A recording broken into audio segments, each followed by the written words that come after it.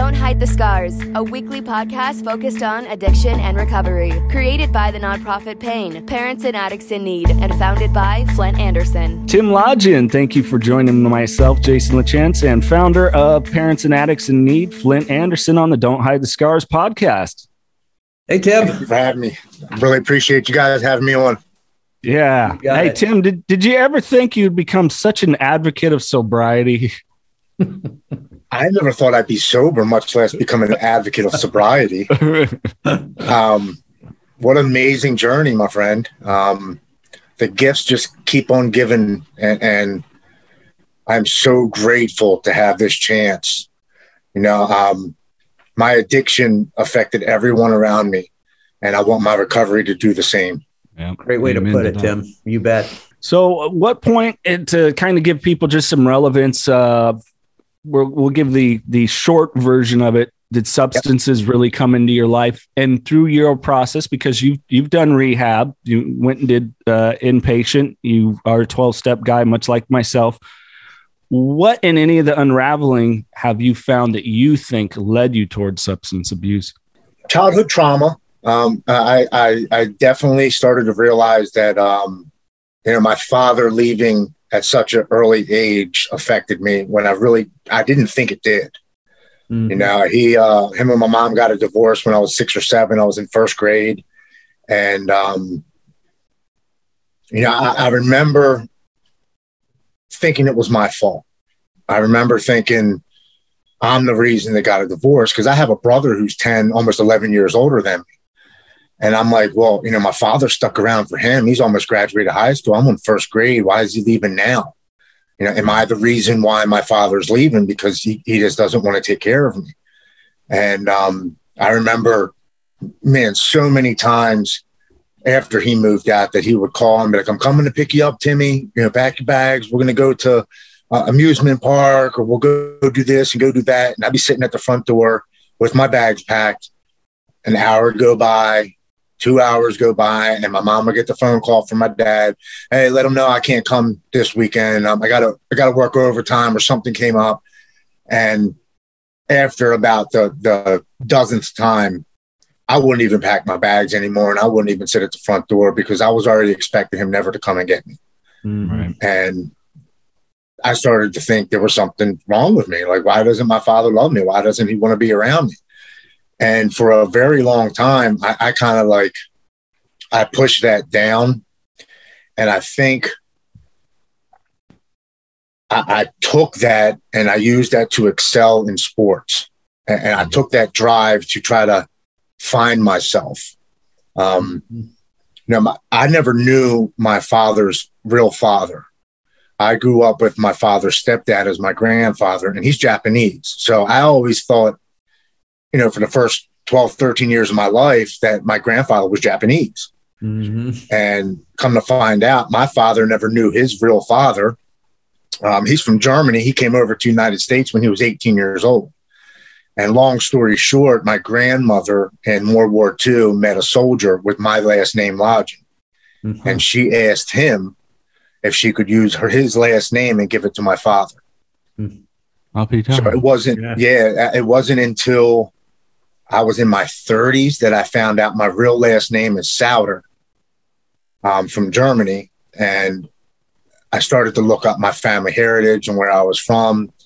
And it's kind of funny because I'm still learning about my family. Just on Sunday, when I celebrated my 46th birthday, my father told me for the very first time that my great-great-grandfather was an inventor in the 1800s and early 1900s. He owned a bunch of businesses. He was a multi-millionaire, and he's still trying to find out what he invented. Right. Darn. That gave me, I got one of those feelings like I did come from someplace. Sure. My whole life, I've always thought I was different. I always thought I could excel at stuff. Yeah. I was born talented. So everything that I've done, I've always been able to do really good. And I learned really fast, and I was really athletic. And I was always at the top of whatever I did, no matter what sport it was. I was always 1, 2, or 3. Even in the Marine Corps, I graduated as the guide, which is the He leads the entire platoon in front of the squad leaders. I graduated as the company guy. So I was actually in charge of 3 platoons when I graduated. And I never knew where that came from because I never knew my family. Right. In high school, I didn't know any of that, and I was lost. Right. And I think I turned to drugs and alcohol to try to find something that I didn't know was there. I never knew. That really affected me. I never knew my family. I never knew where. I always wanted to know where my father's father came from and his father, because I wanted to know what I stood for. I wanted to know what was inside of me. Like, did I have great men to follow? Did I have, people that were addicts? Because I didn't know where the addiction part came from in my family. Mm-hmm. I was always searching for that. And, my aunts and uncles, they had parties and stuff like that, but it wasn't every single day. It was, a cookout here and there or holiday. And nobody in my family were addicts. I mean, my father was a police officer. My mother was a bodybuilder, and then she became a vice president of a company. I've seen her drink like 5 beers in my entire life. And I never could pinpoint where I got that addictive personality. So I think it was because I was lost. I didn't know my identity as a man, as a boy. And getting sober and learning about myself and why I hated myself.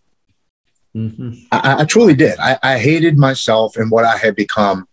And the more I drank and the more I drugged, I thought that would make everything better. In reality, as we know now, the sober we get, it just makes things 10 times worse. Yeah. No, I can relate to exactly what you're saying. That's the same way that I felt, just to completely disconnected. I got a question for you, Tim. And I hope this isn't too personal, but did you blame your father for not knowing who his father was and his father not knowing who his was? I never blamed him. I kind of blamed my grandmother a little bit because she never told me. I was just raised as, my grandfather Harold as my grandfather. Right. She was a very personal person. So she didn't put her family issues out there. And it wasn't until, I got older into my 30s and 40s that I found out my grandmother was very promiscuous and and she had a lot of boyfriends. And, the more you find out, the older you get about your family. And, but I kind of was always like, why was that hidden from me? Because that really did affect me. It truly did. And even on my mom's side, I never knew my mom's real father. I grew up with her stepfather as my grandfather. Right. Come to find out, my mom's real father was an alcoholic. He had multiple personality disorder.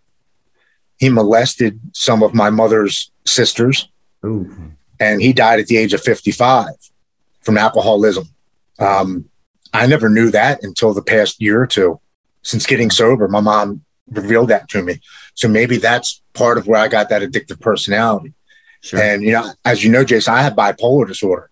Right. So I'm kind of like, maybe that's where I also got my mental illness from, was my mom's side of the family. It's funny how the more sober I get, the more is revealed from my family's lineage. And the more things are starting to make sense to me. New Perceptions North, the premier drug and alcohol treatment and recovery center in Central California. A full continuum of medically supervised, top-quality care with programs for detox, inpatient residential treatment with dual diagnosis, intensive outpatient treatment, sober living, support groups, and more. With 50-plus years of combined experience and sobriety, Flint Anderson and Thelma Gatlin Wilson provide adult men and women with the highest caliber of professional health care, treating each client with compassion and respect, and a safe, comfortable environment to begin the process of recovery. To proudly create and sustain a life without addiction, call 559-978-1507 or visit newperceptionsnorth.com. Not in the same context as yours, Tim, but I've definitely learned since I've been working my sobriety, like really working it and talking with my parents, that I think the generations before us, I don't know if it was a lack of emotional maturity, that fear of being ostracized or what it is, but man, there was a lot of fucking skeletons in their closets. Oh, just hid a lot of shit. Oh, yeah. I mean, my relatives came from Germany and Poland and Denmark and those places, and they didn't talk about anything. I mean, these people were about as closed-mouthed as they got. But it was also interesting because it was a large family. It was enormously big. And so we were always doing things. And I actually met my great grandfather at one point. I think he finally died when I was like 8 or 9. But so I had that. I knew where everybody came from, and I'd actually met some of these people. But I'll tell you what, to try to get these guys to talk about anything, I mean, great aunts, great uncles, they were just very, very closed-mouthed about a lot of stuff. But I also think it's that generation. It's like the generation of our fathers that that were during World War II and into Korea. These guys just went off and did their jobs. They didn't talk about it. They didn't talk about their PTSD afterwards. They just did their jobs, came home, went to work, and that was pretty much it. And if you got an occasional Saturday to do something with your dad, you were damn lucky. I think that's just the generation. I agree with you 100%. Absolutely. Men were supposed to be men that go to work. They don't show their emotions. They're supposed to be the head of the household, the strong one. I agree with you 100%. I mean, I remember one time I must have been 11 or 12. And I don't know, I did something to piss my dad off. And he came in my bedroom and he was just furious. Now, my dad was really not an angry guy, and he never hit, never did any of those things. But he was so mad at what he did that he pounded the top of my dresser, and there were some little miniature horse statues on there. And he hit it so hard that this one horse fell off and broke. And my dad actually wept at that point, because it was something from his father. Okay, that he had given him when he was a little kid. And that was the first time and the last time that I had only seen my dad cry, which I thought was pretty interesting. They just held back those emotions. They just didn't show them.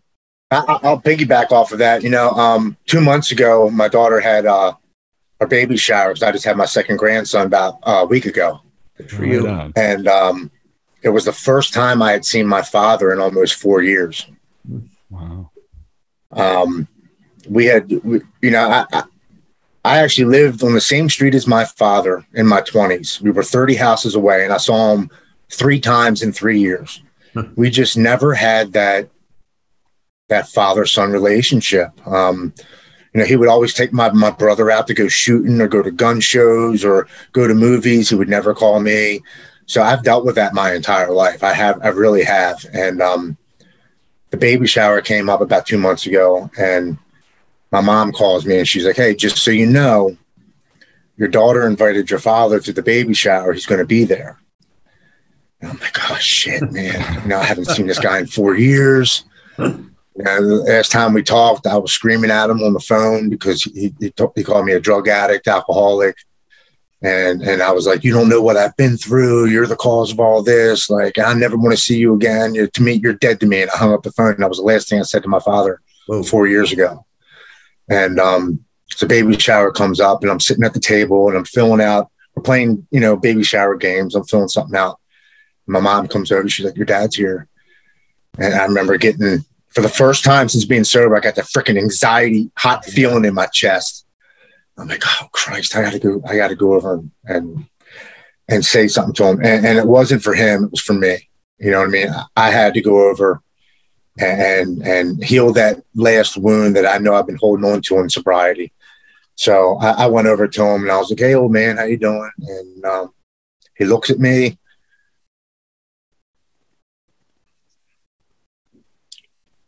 And he starts to cry, and he hugs me. And he says how proud he is of me. Mm-hmm. And please don't ever let this long of a period between us go again. He said, "Son, I love you, and I've missed you for so long, and I'm really proud of you." And that was the first time I've ever seen my father cry and he's 76. And Yeah. I wasn't expecting that.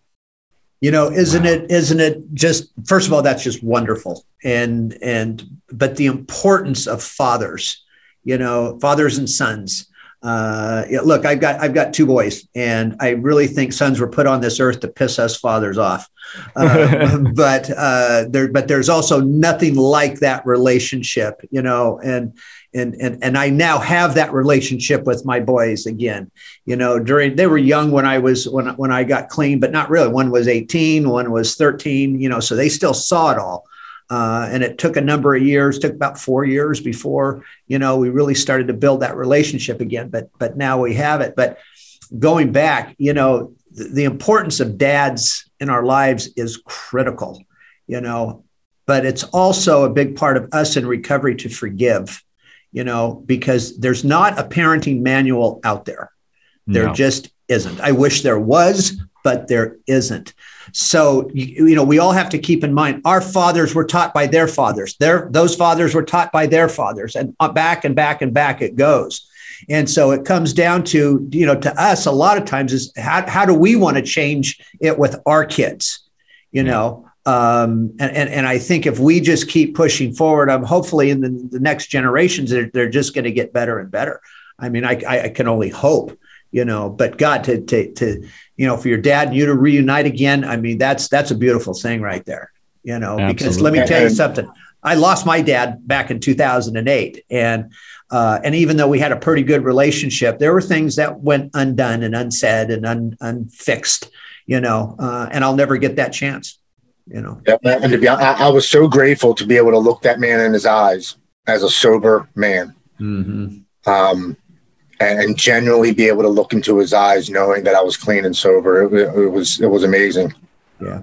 Tim, I mean, that's not only, you know, Flynn, it's funny you bring up sons piss us off. This is true as we're all sons here, but Tim, you're a girl dad. And, you know, I hope you don't mind sharing, we do have a personal friendship, but you had some work to really do with healing with your kids once you came out of rehab. I did. You know, I have 3 daughters. My oldest is 24. I have 14 and 11-year-old. And you got your hands full, man. Yeah, and they're all pretty. God damn it! So, you know what that is? That's karma from high school. Yeah, because I was not a good young man in high school. I had my fun a little bit too much, but you know, me and my oldest daughter saw everything. I mean, I drank and drugs for 27 years, and she's 24. So she saw the best dad, the worst dad, and the devil. I mean, I was a son of a bitch. Thank God I was never physically abusive. Right. But I sure as shit was verbally abusive to everybody in my house. And I said the nastiest things to the people I love the most. Right. And I can never take those words back. But I can try to repair, and I have fortunately been given that opportunity to do so. You know, I went to rehab and did 32 days, and I come home, and I guess I'm the typical 32 days. I'm like, I went to rehab. You know, when's my daughter going to talk to me? And my wife's like, Tim, you can't erase 27 years in 32 days. Right. You know, she's got to see action. She can't just see words. It's great that you went, and it's great that you're sober, and it's great that you're going to meetings and you're reading the books and you know, you're sharing at meetings. She says, but she needs to see more than just 32 days. Yeah. So I did accept that. It was hard to accept, you know, and then the 2nd month came, 3rd month came, 4th month came, and my daughter lived in my house upstairs, and she would just come in the house and walk right up the steps. She wouldn't look at me. She wouldn't talk to me, you know, and around the 4th month, I'm talking to my wife. I'm like, she still hasn't talked to me. She still doesn't look at me. She's like, Tim, just give it time. Just give it time. You know, time will heal. And you just keep doing what you're doing. Keep going to meetings, keep staying sober, and things will heal. And, the 9th month, I'm just sitting at my house. I think I'm watching TV or something. I don't remember. My phone goes off and it's a text message. And it's from my oldest daughter. And she's like, Dad, I just want you to know how proud I am of you. Mm-hmm. I thank you for giving me the time to heal, because I know you were healing too as well. And I haven't told you this, but I love you and I'm so very proud of you. And I just wanted you to know that. And at that time, and I chalk that up as one of my best gifts of sobriety that sobriety has given me, is the ability to have a relationship with my children again. We talk now once a week. She moved out about 2 months ago. Okay. And she's on her own with her boyfriend. And since she's moved out, she's called me once a week to come over and fix an outlet, or put in the air condition, help cut the grass, do stuff that a daughter would call their father, who's a carpenter, to come over and do. Right. Where before she wouldn't have asked me to do a damn thing. She would have found somebody else to do it, or just wouldn't have had it done. But that feeling of getting a call from my daughter and her saying, hey, Dad, you have like an hour or two to come over and help us. And then I get there and I do what she asked me to do, regardless if it's something small. And then she hugs me and she gives me a kiss and says she loves me and she's so proud of me. Man, what a gift. Yeah, that's good stuff. I am truly grateful to be alive, much less to receive the gifts that sobriety keeps giving me. It's truly amazing. You couldn't have told me this in rehab, that I would get my life back like this and then some. I mean, now my buddy Brandon did tell me, the day that he called me after sleeping in my truck for 48 hours, and he calls me and he says, Tim, I promise you, if you get on that plane tonight, you will get back everything you've lost times 10. Just get on the damn plane. Right. And I wanted to believe him. I did. I think he was lying, man, because I've gotten back 20, 30 times more than I ever could imagine. Yeah. My life of recovery and sobriety, the last 15 months, I think, has been the best of my life since being in high school. I truly believe that. Well, I'll tell you something, it's going to get even better. All right. I mean, it's look, I don't believe in horse races during recovery, but I've got just a little over 21 years now, but I'll tell you what, in the fifth year, I'll never forget, my sons don't live at home. One lives in LA, one lives here in Fresno, but I remember it was a Saturday morning and I was kind of in a pissy mood, and probably because I couldn't play golf that morning. And my son doesn't live with us, but he's coming through the garage. It's like 9 o'clock in the morning, and he walks in and he dumps his laundry on the laundry room floor. Now, first of all, I look at him, I go, don't you have a washer and dryer at your house? That not even good morning, right? And he looks at me and he goes, did you use something today? This is 5 years into my recovery. And I look and my shoulders just shrugged, because I said something like, pick your damn clothes up off the floor so mom doesn't have to bend down to pick them up. Right. And he looks at me and he goes, did you use something today? And I just drop my shoulders. I go, no. I go, really? I go, is that what you thought? And he goes, no. He said, but man, your attitude sure acted like it. And my point here is that it takes years sometimes for those memories for our families to start to dissipate, to start to go away. Because like you, Tim, I was verbally abusive. I was that asshole. Okay. And those kinds of things don't leave right away. It takes a long time. And even from the 5th year to the 10th year, I would find myself watching them to see what their responses and the looks were on their face if I were tired or if I came home late from somewhere, and occasionally you get that double take. You get that look when I'm tired, when the right side of my face droops. right? And my wife's, giving the double take, and I'm going, whoa, no, I didn't use anything. Do I need to pee in the cup? That kind of stuff, because it's important to them that you recognize that they're still going through some of this stuff, and they need to be rest assured that you're doing the right thing. Well, and I think it's one of those important components that when some people have reached out to me, early sobriety is, I always talk about owning your own shit. Like what is your part? Yes, there's the things you did. There's the things that unfortunately a lot of us do have traumas.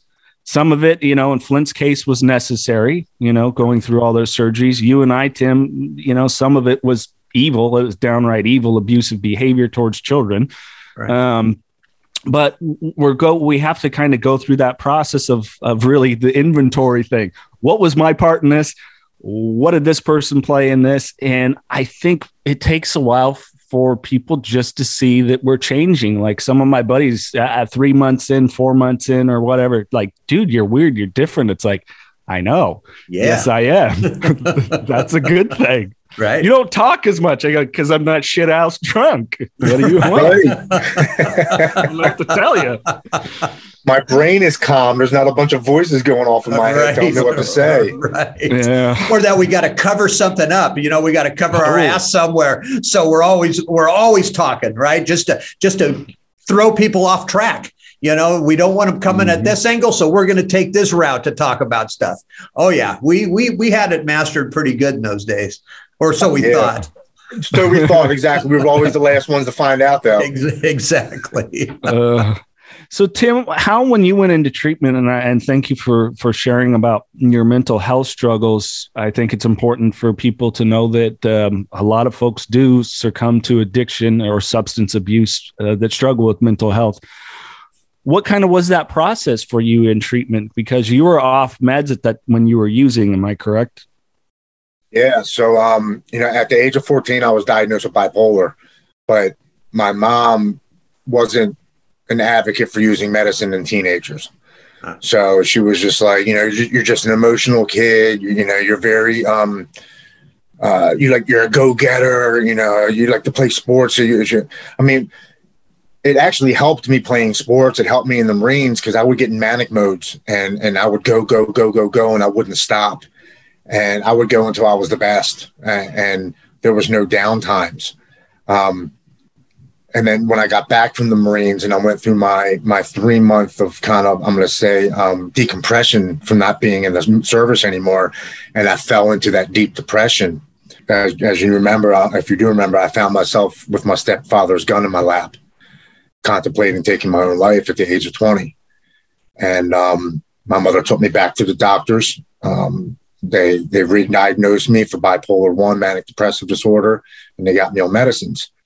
And so from the age of 21 all the way up until I went to rehab at the age of 44, I would do the typical addict cycle where I would start medicines. Yep. I wouldn't tell the doctors that I was using drugs or alcohol. So their solution was, well, maybe that medicine isn't working. Let's up the dosage. Well, okay, well, that's not working. Let's add this. Well, those two aren't working. Let's add a third.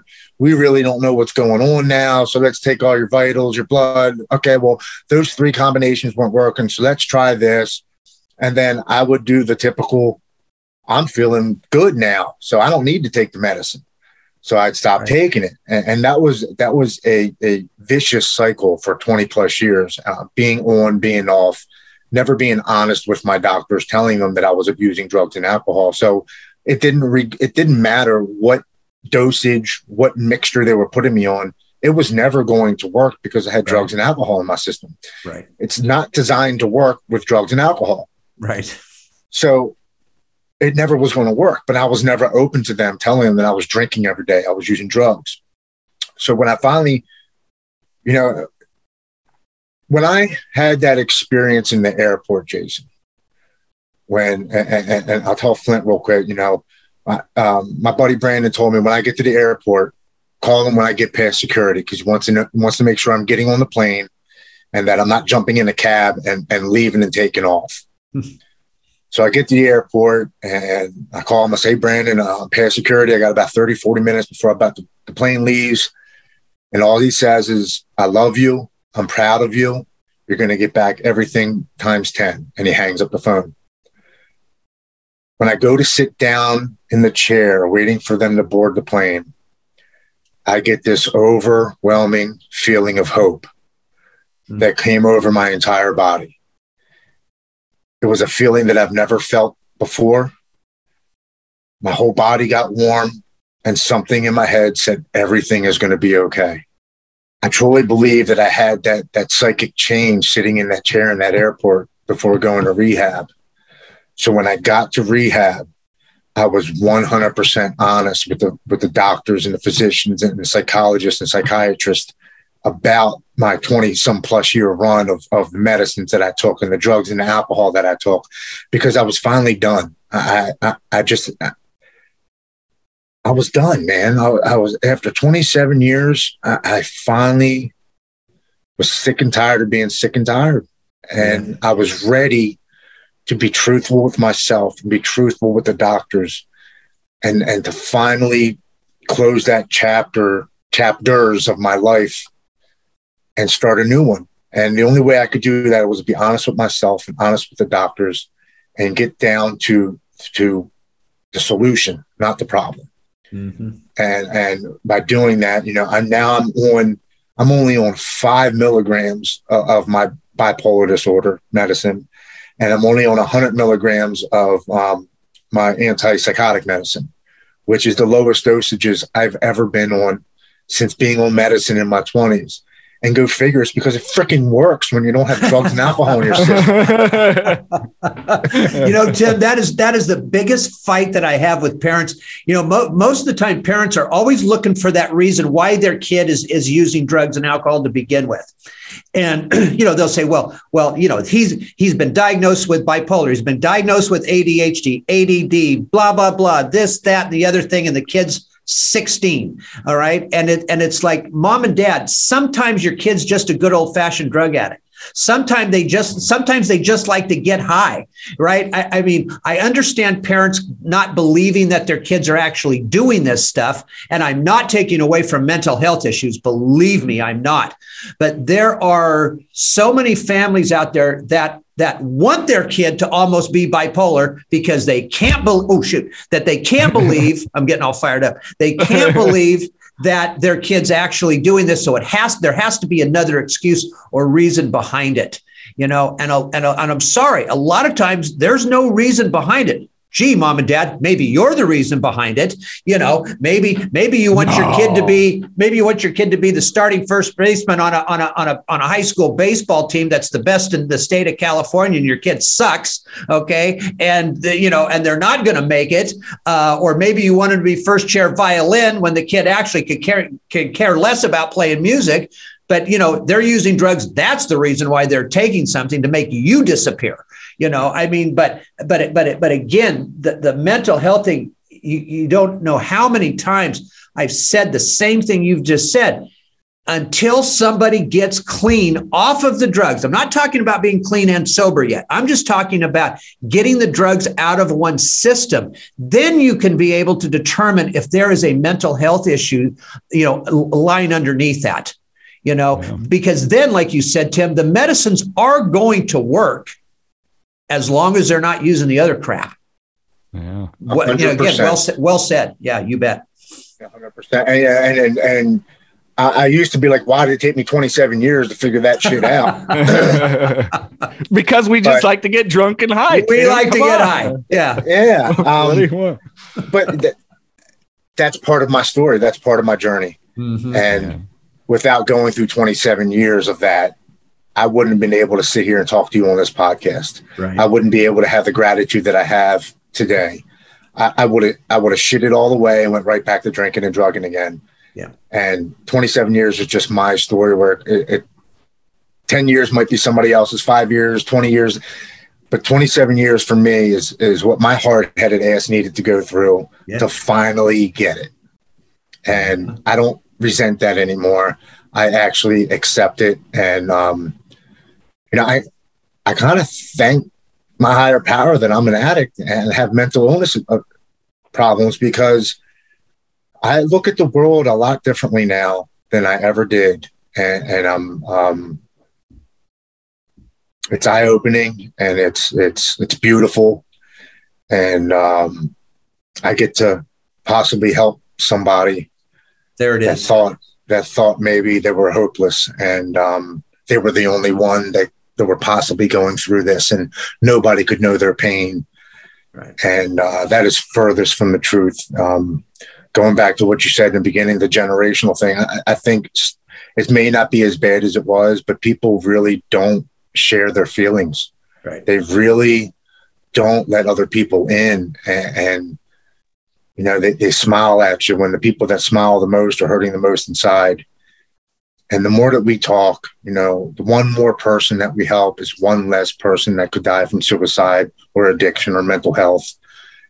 And I'm blessed to be here, and I'm using what my higher power has given me to try to reach as many people as possible. It's just, I finally found my purpose that I was looking for 27 years. And I really truly believe that I was saved to get the message out that we're not alone, and we don't suffer alone, and there's help out there, and we can change our lives. And it's a beautiful thing, man. It really truly is. Oh, it definitely is. And you know, the other thing is this. I think there's a lot of us that had decades that we were using, and there's only one reasonable explanation why we're still here, is that our higher power had a better use for us. Because, you know, 23 years, Tim, you 27 years of us out there gunning and running and doing it all. Are you kidding me? I mean, we should have been dead a long time ago. So there's a purpose behind all of that. There's a purpose for Jason, and there's a purpose for you and me and everybody else that's maintaining their sobriety. Now, not everybody has to work in recovery, or not everybody is going to work in recovery or pass on their message of sobriety. But I'll tell you what, because I never wanted this on my resume, to be honest with you. You know, I thought I was going to go back to my business, and I was going to do, you know, for that next 7 years after I got clean. This is the last damn thing I wanted to do. But all of a sudden, you know, in the middle of the night, here comes that little soft, quiet voice, you know, that says, I want you to go right. I don't want you to stay where you are.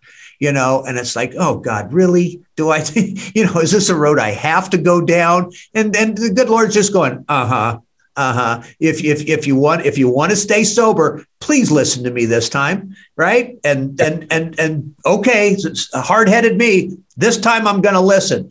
Well, but by the way, this hasn't been easy either, you know. But I tell you what, I'd rather be sitting right here talking to you two guys, all right, and spreading this message out there than doing anything else. That's for damn sure. Absolutely. Flint, let's talk about something that you bring up a lot too, that, and I see it through you, Tim, is some people confuse their servitude to the sober and recovery communities for their recovery. Yeah. Can you speak on that a little bit? And Tim, was that a struggle for you? Because man, you are out there, like talking about your personality, but you get out there, but I see that it's not, your servitude doesn't, like Flint, this is a Flintism. We need to start putting these out there. Flintisms, you know, it can't be your servitude can't be your recovery. They're two different things. Yeah. Working in recovery is not one's recovery. You know, that's what I believe. And I am also a firm believer, and I'm just going to say it, Tim, because even though you've got 15 months, if somebody's going to work in recovery, with my treatment center, we have a philosophy that we don't hire anybody that doesn't have 2 years of sobriety under their belts. Now, that's not saying you can't go on and speak at meetings and help people and do those kinds of things. But as far as actually working in treatment somewhere, to me, that's not a good move in the first couple of years, because there's a lot of reasons why. You're still getting your feet wet. You still don't know what road to travel down. What happens if you relapse and you're working in recovery? That could blow somebody else's recovery. I mean, there's a lot of different things that can go wrong there.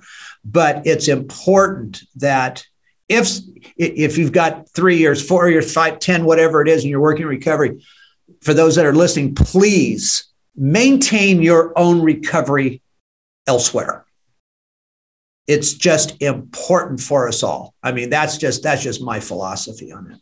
No, I agree with you. It's like building a house with no foundation. Eventually it's going to crumble. Yeah. You know, you definitely have to get that foundation base. You definitely have to understand the recovery and sobriety and your traditions and steps and yourself, you know, and I'm learning something every day. I truly am. I really am. And you know, to answer Jason's question, yeah, I'm just doing this to help somebody. I really truly believe, man, that sitting in an airport, something happened to me, and something that told me everything was going to be okay was not from me. Yeah. You know, there have been, I actually stopped using the word coincidence, because since I've been sober, there have been too many things that have happened to me that cannot be coincidence. It's almost like you are here at this time in your life where you're supposed to be, and this is what you are supposed to be doing. Right. I still go to my meetings each week. I still speak at my home group, but there's only 30, 40 people in my home group, you know, and I've heard all their stories 10 times, and I know almost what their second and third sentence is going to come out of their mouth. Right. And that's great. But how are we going to help people around the world if we're not talking about this, if we're not trying to reach as many people as possible who are suffering with mental illness and addiction? Right. If we're not, you know, we all used out loud, so why don't we recover out loud? Yeah. Let's make this not a normality, but an acceptance. Like it's okay to have a mental illness. It's okay to have addiction, and it's okay to speak about it. I'm not ashamed of being an addict anymore. Right. Right. I really don't. I think it was given to me for a purpose to use to help those who are suffering. And I don't use these podcasts as like, everybody's going to see my face, this, that, and the other. Right. I just feel as if I have so much to say about it, and I'm passionate about it. I don't write shit down. I don't make stuff up. I tell it how it is. And the truthful feelings that I feel about being in recovery and sobriety, I can't hold in, man. I gotta tell people about it. And yeah, it does make me feel better to speak. I mean, this is like having a little miniature meeting. Absolutely. Right. You know, when two or more gather, it's a meeting. Right. So these do help get more things out. And every time I do speak, I do remember something else that I may have forgotten. This isn't anything that's going to keep me sober. This isn't anything that's going to keep me on the path of recovery. Me going to my meetings, me talking to my sponsor, me reading about the 12 steps, the 12 traditions, me actively working my program of recovery, not sobriety, of recovery, because anybody can be sober and be miserable. Right. I truly believe working the life of recovery, finding out about yourself, finding out why you know, as we know, alcohol and drugs are a byproduct of something else that is going on in your life.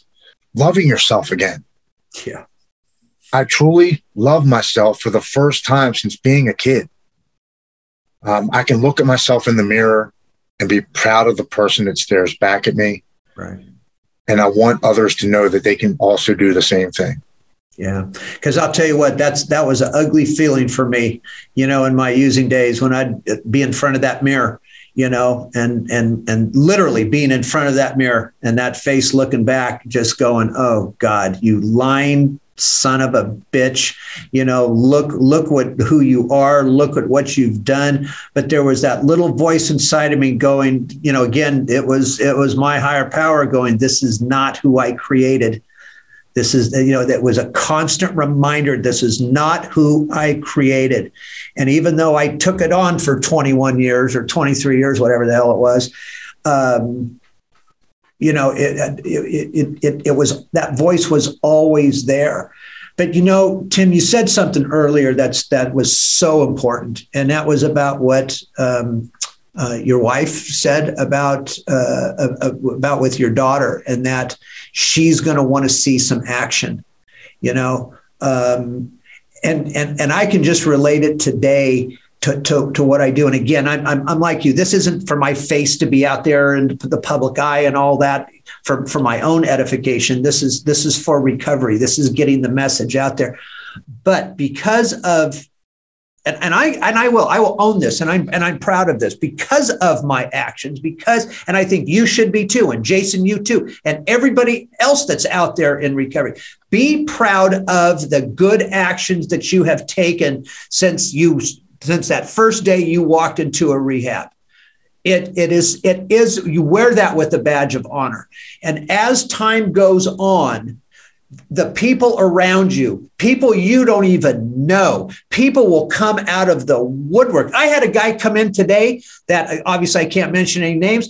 I haven't seen this guy since college, but he heard about what I was doing because there's a family member that needed my help. I mean, it doesn't get any better than that. So, and again, that's not arrogance. It's not prideful. It's not, look at me. No, that's the outcome of the work that I have put in. That's going to be the outcomes for you guys of the work that you put in to this. And as long as you maintain that sobriety over the years, you're going to have people crawling out of the fucking woodwork, okay, to search you out to go, hey man, can you answer this question for me? Seriously. And it doesn't get any better than that. A lot of people will go, everybody's just doing this to be heard. Well, yeah, I am doing it to be heard because I want to help the next person and the next person down the line. So what if I keep my mouth shut and then nobody's going to hear me and nobody's going to hear the message? That's the way you got to look at it. At least that's, again, my opinion.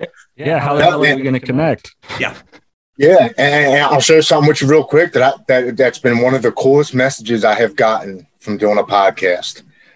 About 2 months ago, I did a Instagram live with a gentleman who's in recovery. He's in the sober app. He owns Inspire to Inspire. It's a nonprofit organization. His name is Mike Fiore, and we did an IG live, and we were just randomly going over things about recovery, and we got to the topic of when I gave up hope.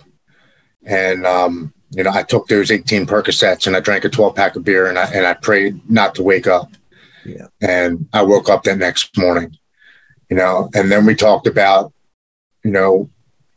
which I'll share with Flint real quick, the day that that Brandon called me and I went home to take a shower and eat something and pack my bags for recovery, that, my addiction tried one last time to tell me that I wasn't good enough and I shouldn't go to recovery. And he grabbed me by my hand and took me in the basement and put a rope around my neck and stood me up on a bucket and told me to jump off. And my wife luckily came down and saw me in the corner of the basement in the dark and told me everything was going to be okay and to get on that plane. And I did.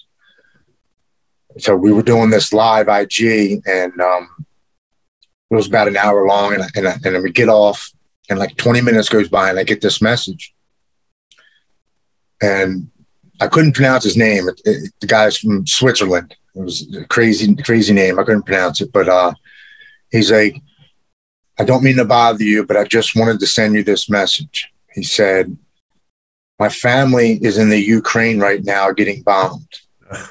They've been there for 2 weeks, and we can't get them out. I've lost all hope that they're going to survive." He said, and for some reason, I just happened to be on Instagram and your live popped up and I tuned in right at the exact moment that you were talking about, never to give up hope, that things can always change as long as you don't give up hope. He's like, I hung up the IG got off and I hung up and I looked at my wife and I said, we can't give up. We can't give up. We got to try to get them out. He's like, and I just want you to know that without those words of not giving up hope, we were about to throw in the towel. I was like, wow. 3 weeks later, I get another message from him, and it was a voice message. And he said, Tim, I had to get you to tell you that we got my family members out of the Ukraine. Beautiful. They're safe and sound. He's like, my wife kept telling me we can't do it. We can't do it. And he goes, and the only thing I kept hearing in my voice was your head saying, don't give up hope. And he said, and I would yell at her, we can't give up hope. We can't give up hope. He goes, and we got him home a couple of days ago. He's like, I really wish you were here in Switzerland so I could give you a big hug and a kiss. He said, because you truly helped us through the darkest time of my life. Isn't that amazing? What an amazing message to receive from across the country.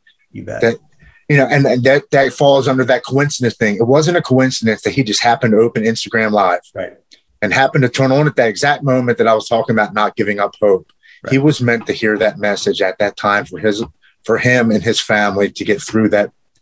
I can't explain that type of things that are happening. Yeah, but Tim, first of all, amazing story. That's beautiful. But also, I want you to think about this. That's amazing for you. Okay, it was amazing for him that he got his family out of there. But brother, take pride in the fact that, yeah, it was your voice that he heard. You were put there for a reason. There are no coincidences in this. All right. I love that fact, but I also want to say this. I don't know your wife. Okay. I've never met her. You've never met mine. I've been married to the same woman it'll be 43 years in July, and I shouldn't be. Okay. You gotta love, right?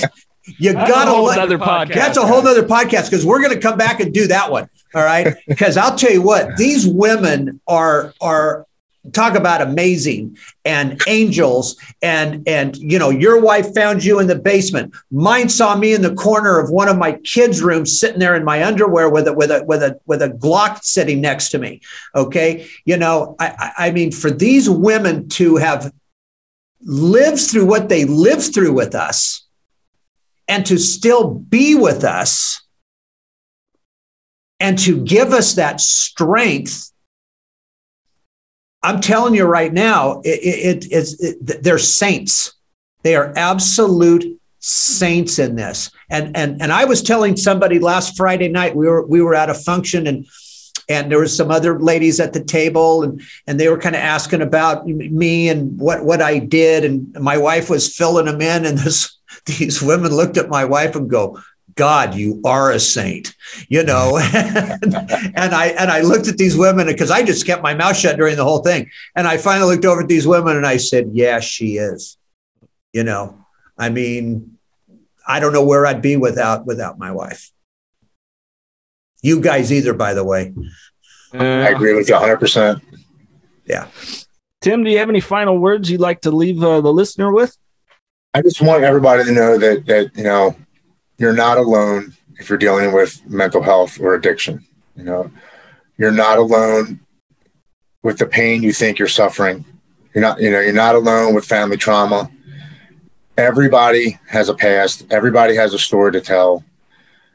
Their help is out there if you truly want to get it. And I'm going to say truly want to get it, because it doesn't matter if your family wants you to get it, if your school wants you to get it, if the courts want you to get it, you have to want to get it.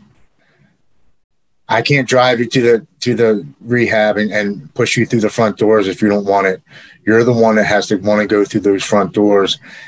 And when you go through those front doors, you know, it's not the gates of heaven letting you in. It's the gates of hell letting you out. Yeah. And you become a new person and you live a new life. And it is more amazing than I ever could have imagined. Sobriety and recovery has made me a new husband, son, friend, and father, a better person than I ever thought I could ever be. And I'm truly grateful to be alive. I'm grateful to be asked to do this podcast and speak the messages. And I just want people, please don't give up hope. Don't give up hope, because help is out there, and you can live the life your higher power always had waiting for you. Absolutely. Clint, you got anything else you want to wrap us up with? You know what, Tim? Thank you so much for this. It's an absolute pleasure meeting you. I'm seriously, man, I want to do another one of these and talk about our wives. All right. Because these women, they deserve all the credit, in my book. That's for damn sure. For these women, for these women to put up with our asses for all that time is just amazing. But listen, my friend, I'm proud of you. Okay, you've got 15 months under your belt, man. You just keep going, because you're gonna get more and more and more out of this than you would ever think, and it's gonna keep on coming, buddy. But like us and like me, no matter how much time you have or how little time you have, it's still one day at a time. If you or a loved one is struggling with addiction, please call Parents and Addicts in Need at 559-579-1551 or check us out online at painnonprofit.org. Follow us on social media at Pain Nonprofit. Please subscribe to the podcast and share with others wherever you get podcasts and on YouTube.